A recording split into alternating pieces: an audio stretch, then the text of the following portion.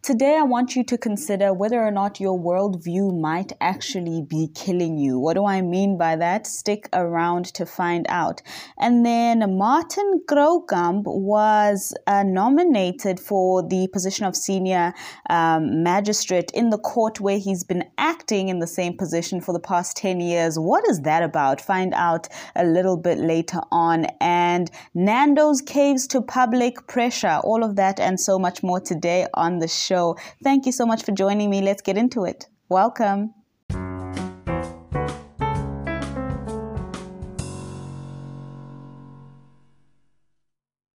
We are slowly and steadily but surely inching closer and closer to that 20 episode mark. Remember, I promised a video broadcast as of the 20th episode, and I'm quite excited about that. Remember to engage with me in the comments section. I would love to hear your thoughts. I always do. And find me on my social media. I'm at Lele Mutadi _ on Twitter and on Instagram. So today I'm trying to figure out whether or not you are aware of the lenses that tint your worldview. A worldview is basically that, right? Thankfully, this is quite a self-descriptive, self-defining, self-explanatory term. It is your view of the world, right? It's your perspective of the world, your perspective of society, the world around you, and even your place in it. Could your worldview be killing you? And I really want to take this to a bit of a personal place, right? So I have spoken in the past about a coherence of worldviews, maybe not in those words, but I have spoken about really trying to find faith-life integration, particularly as Christians, or at least myself as a Christian, and not living in a fragmented kind of reality where I'm one person at the office and another person at church or small group or home cell or whatever it may be. So really just trying to find that coherence. And in the past, well, at least today, I find that sometimes, or at least the place that has the most tension for me would be in politics and faith, right? Would be in politics and faith. So that's usually the perspective from which I handle that content on the podcast. But really, I'm trying to dial it back just a little bit to speak about how important this is. At least the sense in which worldviews can become very religious, right? And the sense in which really challenging ourselves to find coherence not only among different worldviews, if we're holding different worldviews, but even just to interrogate which worldview we do hold, right? What are the values? What are the standards by which you make your decisions? What informs the decisions you make? That's a conversation I feel is very important, a conversation that I don't think is being had enough. And in the true spirit of being the change you want to see, I'm having that conversation here with you.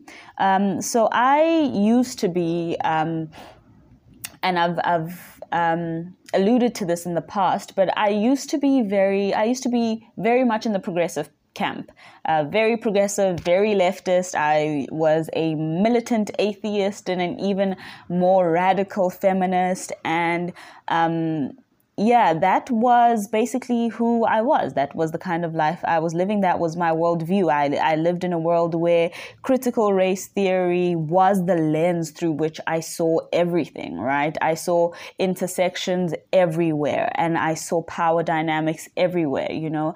I saw whiteness and blackness and white privilege and male privilege and microaggressions everywhere. And it was only when I came to faith, when I really just accepted salvation and accepted the gift of salvation, that I realized how damaging that worldview was, right? Only when I came out of it did I see that it was killing me slowly. I wrote a long piece on this on my blog post. If you just peruse that site, you'll find a piece that I think I titled "Has Christianity Made Me More Conservative?" And I've also spoken about it in a podcast. But essentially, I explore this idea that I was so unhappy. I was deeply, deeply unhappy in my life. I was carrying so much bitterness, and it's no wonder, right? And I've noticed this with other people. People have similar testimonies. A case in point, one person that comes to mind is someone by the name of Kimi Katiti that I've just recently, over the past few months, discovered on YouTube. Such a gifted artist, skateboarder, beautiful woman of God, right? A person who has had a similar journey to mine, a Black woman, who rocks her natural hair, has a heart for God, someone who reads extensively, who also found herself really just being weighed down by the heaviness of critical race theory and really just leftist progressive ideas. And she released a video recently, I think even just in the past day, where I think the title of the video was 24 hours of microaggressions feel like. And it was so poignant. It really got me thinking about this issue, right? So, about how damaging it is to see the world in that way, and about how prominent worldviews are. Our worldviews really do become the tree in the middle of the garden, or at least they are the tree in the middle of the garden, right? So are you going to eat of the worldview of your choosing, which would be the tree in the middle of the garden, or will you submit to what God says and not eat from whatever worldview you choose? So yeah, Kimi Katiti released a video, really just. It was so interesting. She essentially tries to live 24 hours, seeing the world through the lenses that she had on before she essentially embraced Christianity a lot more and tried to live a more Christian life and tried to live a more reconciliatory, is that even a word? Am I making things up? But a life that is more focused on reconciliation than retribution. And she has read, she speaks about Desmond Tutu a lot. She cites Nelson Mandela a lot. She actually uses South Africa as a case study. She's lived in South Africa in the past, went to school here, I believe. And also just because of South Africa's history and South Africa's, the TRC process and all of that. And I know it isn't perfect, but that's just a case in point, of just a different way to go about resolving the issue of pain and hatred and bitterness. But so she's got a very similar story to mine, and I feel so heard when I see her videos. Not only is she an artist like I am, and a creative like I am, and a Black woman like I am, but just her testimony about being caught up in this world where she was so bitter and she was really just buying into her own bitterness, and she didn't even know it at the time, right? There's something that happens when you buy into, or when you live your life really just believing that the world is out to get you. And unfortunately, maybe that's just us personally. Maybe some people take it too far. Maybe Kimi and I took it too far.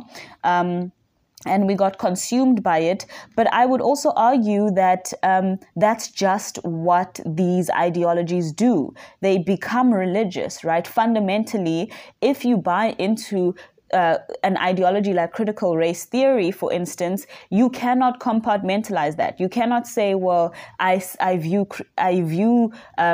my career space through the lens of critical race theory, and I consider, managerial positions at my workplace through the lens of critical race theory, and I view the HR department's allocation of labor through critical race theory. But then when you go to the shops, you don't use the lenses of critical race theory. Unfortunately, that's not how it works.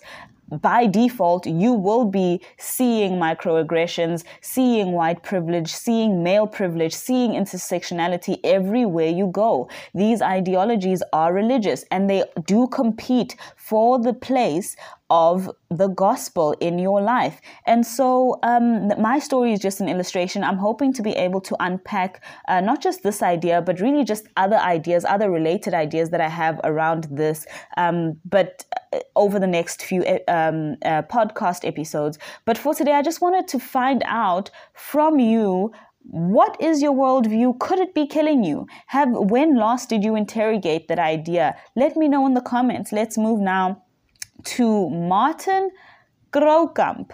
I mean, if there's anyone who needs encouragement about just fighting the good fight, the long fight, being in it not for a good time, but for a long time, playing the long game, Martin Graukamp's story is really going to encourage you. Let's get into that now. The issue of worldviews and critical race theory and microaggressions and white privilege and white guilt even, and intersectionality, and really just all those like leftist, progressive, cultural Marxist theories, ideologies are a really good segue into the story, because we're speaking here about something that may remind you of the story I did a few episodes ago of the JSC interviews, where I titled it, I believe I said in the title, "Dear JSC, we need white justices." And essentially what I was saying there is non-racialism is either a principle that we're sticking to or not, because that is a founding principle, provision, value, in fact, in the Constitution. It's literally in the first provision, right? So it's essentially kind of part of the definition of South Africa, as defined in the Constitution by the drafters of the Constitution. It is right up there with non-sexism. It is right up there with the rule of law. So it is nothing small. Non-racialism is not a small issue, right? Not the way that it was envisaged by the people who drafted that Constitution. So either it means something or it doesn't. And when you say that white practitioners, white candidates cannot get a position because they're white, it really calls into question whether or not you believe what you're saying about the fact that racism is wrong. And I do believe, before anyone misconstrues what I'm saying, I do believe there is a place for affirmative action. I do believe in being able to correct the past, the injustices of the past, and especially because, an injustice along racial lines does need to be corrected along racial lines. But I'm against the extreme nature and methods that are being employed in contemporary political discourse and contemporary realities. What's happening right now is incredible. But I mean, this is a bit of an encouraging story. So reading now from News 24, Lwandile Pengu writes, Minister of Justice and Correctional Services Ronald Lamola has appointed a white man as a senior magistrate after former Minister Jeff Radebe denied him the position 10 years ago. Imagine that. Radebe refused, to appoint Martin Graukamp despite the Magistrate Commission recommending him for the position. The Equality Court recently ruled that Radebe had unfairly discriminated against Graukamp by denying him the position. Now, I will link the article in the comments, but essentially, Martin Graukamp was, he was playing the long game, because he served for the past 10 years, the 10 years that this thing has been dragging on. He's been serving in an acting capacity in this position, and has only now been formally appointed as the senior magistrate.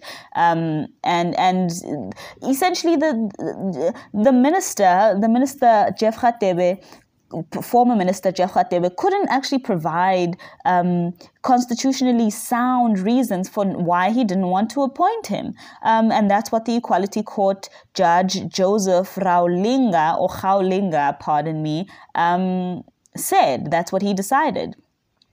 He stated in his judgment, quote, "One is alive to the fact that the Magistrates Commission recommended to the minister that the first complainant be appointed to the position of senior magistrate in Alberton. According to the recommendation, the committee that conducted the interviews had unanimously resolved to recommend the first complainant as the only suitable candidate for the position after consideration of all relevant factors," unquote. So, I mean, it's a bizarre story when you read it and you consider all the factors, the fact that, it seemed really like Jeff Radebe didn't want this white man in this position, right? And he wasn't the only white man that former Minister Jeff Radebe wouldn't appoint to the vacancies that were available on the bench or on the benches across different courts. But he is the one that's obviously, been able to just stick it out and really fight it out, I guess. And he's now come out victorious, thank goodness.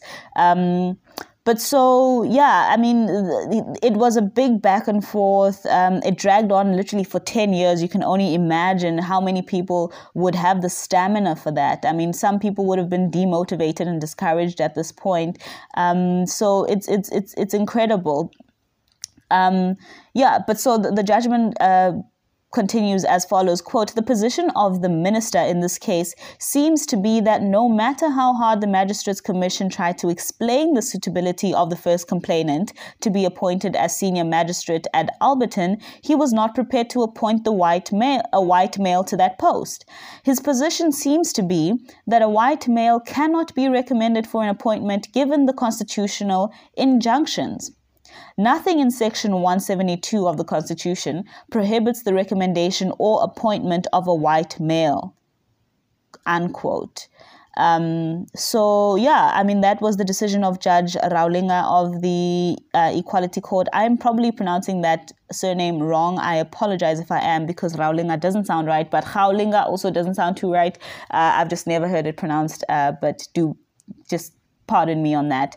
But so he decided, or at least ordered, that Kroukamp be immediately appointed to the position of senior magistrate for the district of Alberton, Palm Ridge in Katlehong. That's a great story to me. This is, that's an incredible story. Yay to Martin Kroukamp.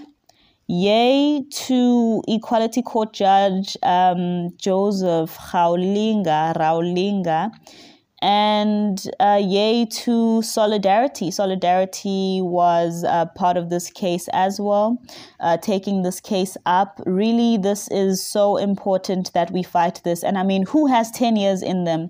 Some people would have given up, but it needs to be done, right? So, for instance, even Advocate Unterhalter, who was kind of dismissed for the appointments to the Constitutional Court bench in the recent JSC interviews for the vacancies,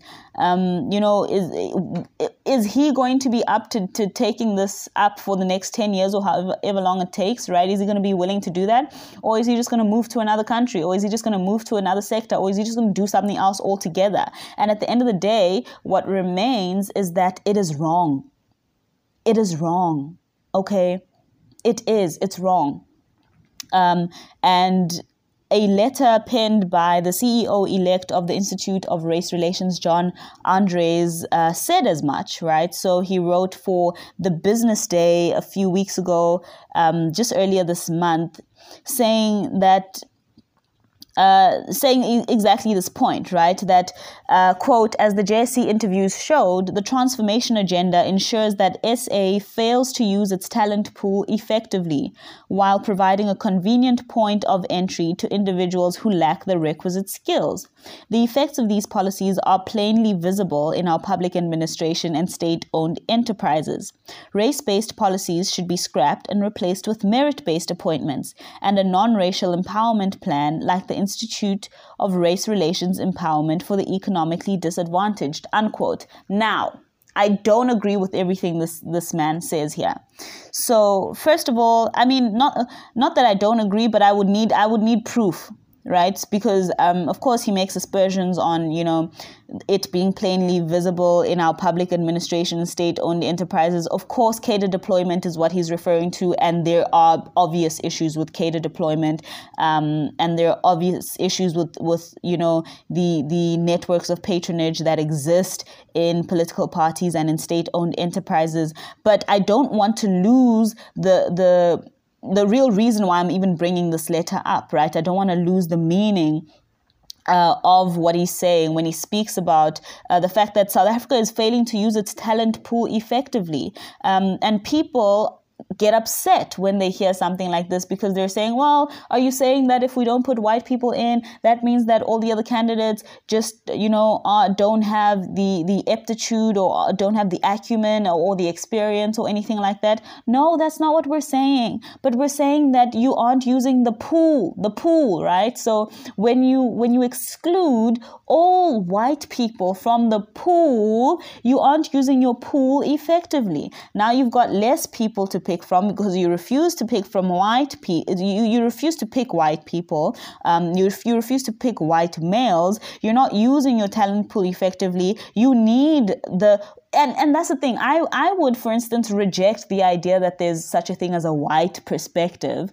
But at the same time, the people who are proponents of these kinds of race-based appointment systems, they would say, well, there is a kind of thing as a black perspective, right? They would buy into the idea of standpoint epistemology. And so if that is also the case, then I would argue that we need a white perspective only because we need as varied a judicial adjudication, or at least as comprehensive an adjudication or ventilation of of judicial matters as possible, especially in the apex court. So if anything, if diversity is going to mean anything, it has to mean that white men are also involved. Do you agree? Do you not? Let me know in the comments. Moving now to a story I didn't think we'd be revisiting so early on. Oh my goodness. Yesterday we spoke about Gareth Cliff and Muzuri Rakibane and Nando's. Nando's had initially come out. If you need context on that story, please do go into the podcast from yesterday. I just want to honor your time by not rehashing everything every time I have to speak about it again or continue the conversation again. But so Gareth Cliff has now been dismissed, right? So his sponsorship with Nando's, who was signing the check of this, I believe it was The Burning Point. It was the name of this podcast that Nando's was, or at least the segment on Cliff Central, the show on Cliff Central that they were sponsoring. They've cut that off now, right? So they've given Cliff the boot. And initially, they had come out to say, this is wild. Initially, Nando's had come out to say, well, we believe in, freedom of speech, freedom of expression, and yeah, well, it's really got nothing to do with us, but we believe in free speech. And now they've dismissed Cliff, right? So they've caved to public pressure. People were allegedly threatening to boycott Nando's. Personally, after this move, I am not buying Nando's again as a decision of principle, as a matter of principle. I will not buy Nando's. First of all, okay, I have to admit that I had ruled Nando's out after they disappointed me with their vegetarian burger. Like a month or so ago, it really upset me. Bad food upsets me. But this is worse, right? This is all the more reason never to buy Nando's again. So yeah, they've caved to public pressure. And this is so wild for Nando's, because Nando's is known for pushing boundaries. Nando's is known for, making the ads that no one else would make, right? They call politicians out. They are the kings of satire. The mere fact that they had signed on, or at least gotten in bed or on board with something like Cliff Central, with someone like Gareth Cliff, knowing who he is, knowing his history, it's a bit weird that they would, make this turnaround. What were they thinking? And Solly Moeng was on an interview, I believe, on Newsroom Africa. First of all, I just have to say, the mainstream media in South Africa is just, wow. It is so woke. Like, it is so woke. I can't. It's so woke. And that's the thing. Once you see it, you can't unsee it. Like, all the news anchors are so biased. They're so left-leaning. I mean, okay, so anyway, the point is, Solly Moeng was a guest on Newsroom Africa. And he's got a PR company, I believe, a public relations kind of company or organization. And so he was called in for his view. And he basically said, well, whoever did this at Nando's is obviously a coward. He said he probably doesn't think it's the same person who signed Cliff on, because the person who signed Cliff on would have known what they were signing on for, right? And I agree with that. And he called into question the point that Muzuri was making, that she experiences racism every day, right? Everyday racism as a black woman. But he was careful to say, he was sure to say that it's not that we don't care about racism. Of course we care about racism. And Solly Moeng, by the way, is a black man. But so he was saying, well, no, we care about racism. Of course, it matters. But in the sense of, in the context of local government elections, and particularly in the context of that conversation that Gareth Cliff was trying to have, is it really relevant? Is race really relevant, right? And some people would say, yes, it is relevant, because racism is relevant to local government elections. And Gareth Cliff was making the point that it isn't, while Muzuri was saying it is. Now, this is important. This is where we need to define our terms, because Gareth Cliff and Solly would probably agree in the fact that it's not as important in local government elections. Race just isn't as important in local government elections as service delivery is, which is the conversation Gareth Cliff was trying to have. Whereas other people would say, well, actually, it is very important when you consider systemic racism, right, and institutional racism, because municipalities are institutions, and service delivery is a responsibility of these systems and these racist institutions, or institutions that were founded and run based on racism in the past, and just were fashioned to discriminate against Black women, or Black people generally, but Black women in particular, Black working class women, maybe even Black unemployed women, way more, right? And people who aren't able-bodied, and people who reside in rural areas, and so on and so forth, and all the other points of intersection. But so, yeah, I mean, I agree with Solly in that point. Which definition of race do you buy into? Do you think that race is a primary concern in local government elections? I don't know. I think for me, the jury is still out on that, because I am becoming more and more suspicious of the ideas of systemic racism, because of how, because they become a slippery slope, especially when adopted by the left, because the left really just cannot moderate, right? So once they take something like systemic racism, although the idea is very profound, and I think it's a very compelling notion, right? That institutions are just imbued with prejudice in ways that are harmful, in ways that perpetuate racism. that's something compelling that we need to contend with. But once that kind of thing is adopted by leftist progressive politics, I don't know, I don't have any hope of anything good coming out of that. So I'm very suspicious to just take that on. But honestly, I agree with Gareth that nobody's interested in identity politics. That I can agree with. I don't agree with Gareth Cliff's methodology in terms of how he conducts these interviews. He was, and even before we got to this point in the interview, I felt like he was being unnecessarily harsh towards Muzuri. He would make comments after she spoke, about, okay, there's no need to be sarcastic so early in the interview, things that he just wouldn't say to John Steenhuisen. And I think that's not necessarily because he's racist. I think Gareth Cliff is just a very abrasive, not nice person, right? So I wouldn't want to go for drinks with Gareth Cliff and hang out with Gareth Cliff. He doesn't strike me as a nice person. He doesn't strike me as good company necessarily, or I just don't see him as a nice, polite person. And he definitely, that's not his brand. He's not a polite person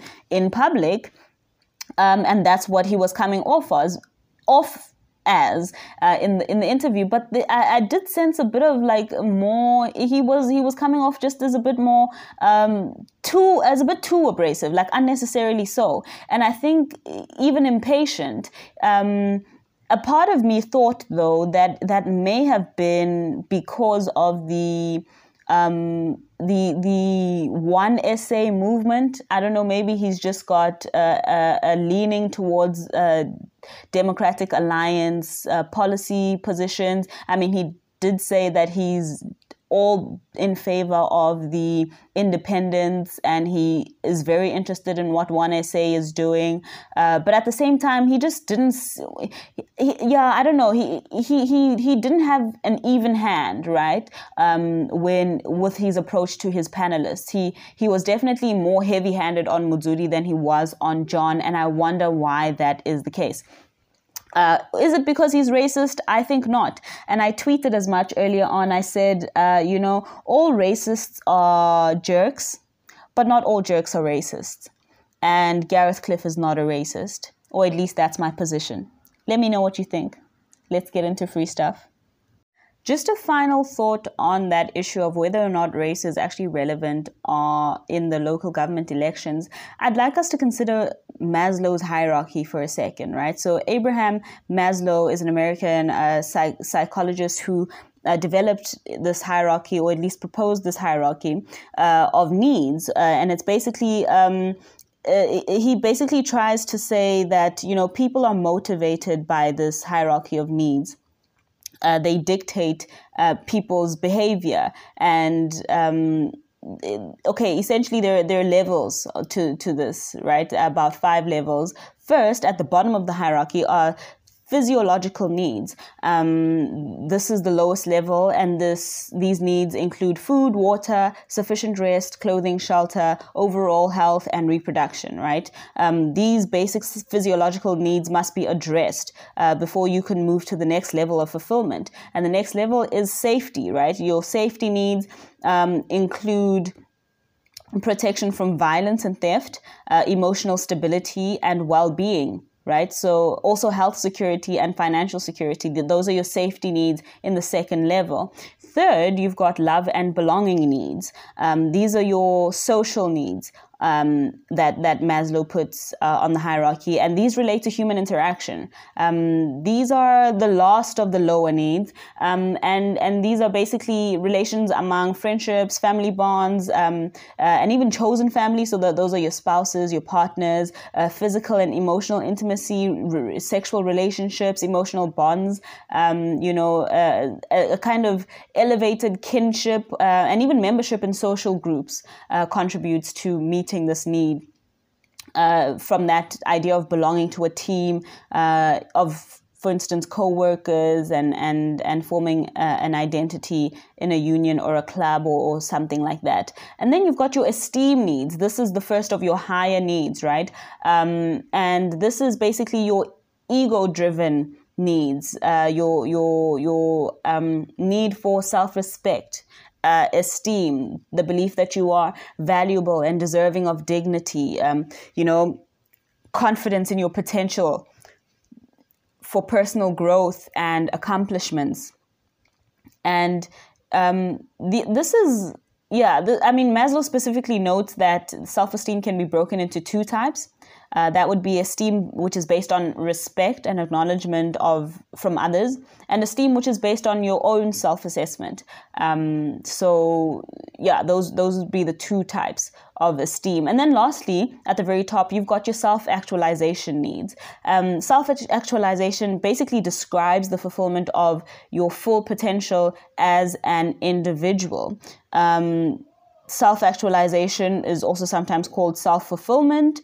And this is the highest spot on the pyramid, right? So this includes things like education, skill development, refining your talents in music and art and cooking and whatever you like to do, and broader goals like learning a new language and traveling and, winning awards and accomplishments and things like that. Now, where exactly would you put the kinds of things that the local government is dealing with? Like municipal elections, I would say, are probably closer to, ideally, municipal elections would cover all of these needs, right? But I would say more closely related to the first two levels of Maslow's hierarchy. Those would be your physiological needs. We want water, we want access to food, shelter, definitely, health, clothing. That's what we care about at the local level, especially if you're someone who, like me, believes in the principle of subsidiarity. You really need municipalities and local government to be the ones who are cranking down on getting this right, on getting shelter right, on getting water right. And then, of course, your safety needs on the second level. Municipalities should be worried about, or at least most worried, most concerned, especially because they're the closest to the problem, right? That's what subsidiarity is all about. They should be most worried about making sure that people are protected from theft and violence. And of course, health security and just emotional stability and well-being obviously matter in terms of mental health. But I wanted to just bring in Maslow's hierarchy to get more of a sense of what we should be considering when we try to answer the question of whether or not race is relevant. And of course, ideally, the local government elections, any election, would deal with all of these needs. But there is a sense in which some things are just more important than others. All things are important, I guess. All these issues are important, but are they all equally important?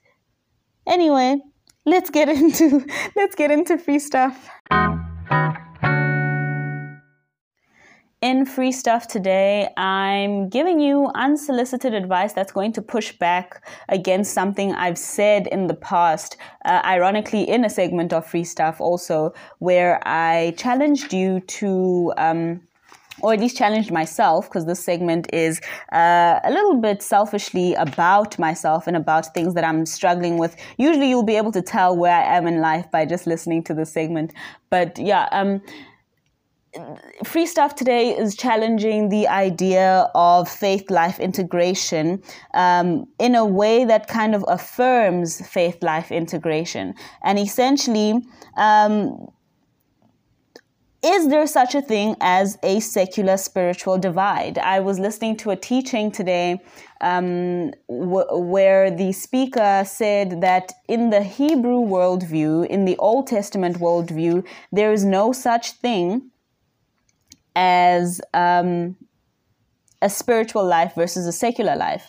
In fact, the idea of the physical and the spiritual, that dichotomy began with Plato, right? So in the Hebrew worldview, even just in the languaging, right, there's no word for spiritual. In the Old Testament, all life is spiritual. Everything is one, right? According to that worldview. And that really just put it into perspective for me, because would we really be struggling so much with integrating faith and life. And now thinking about that wording doesn't even make sense anymore, right? Because what do you mean faith and life? Because how was your faith up outside of your life, and how was your life outside of your faith, you know? But yeah, just we wouldn't be having as much contention around the issues of integrating our secular and spiritual lives, so to speak, if we just accepted them as, or at least accepted that dichotomy as being false. It is a false dichotomy, because either you're spiritual or you're not. And if you're spiritual, you cannot exist at any point, in any environment, in any circumstance, as a non-spiritual being. Like, either you are or you aren't, right? So all life is spiritual, and I challenge you to look at it that way. If you do, especially if you do consider yourself spiritual, and particularly Christian, would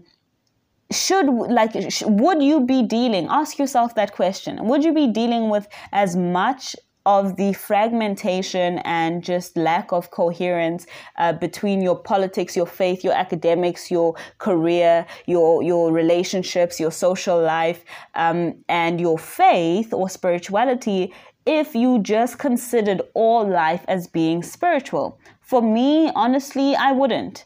And it's definitely going to challenge me to approach my life in a different way than I had before I heard this. I definitely needed to hear that, and hopefully you did too, and that's why I put it into Free Stuff. It's unsolicited, you probably don't need it, but you get it anyway, and that's why it's a little bit like grace. That's all I have for you today on the show. These conversations never end. I never want them to. That's why they continue, not just in the comments, but also on my social media at Lele Mutari _, or just peruse the description box for links and just other places where you can find me and get in touch with me. I love to hear from you. But until next time, please breathe deeply, okay? Drink water and pray. It's been a pleasure spending time with you, as it always is. I have been Lele Mutari.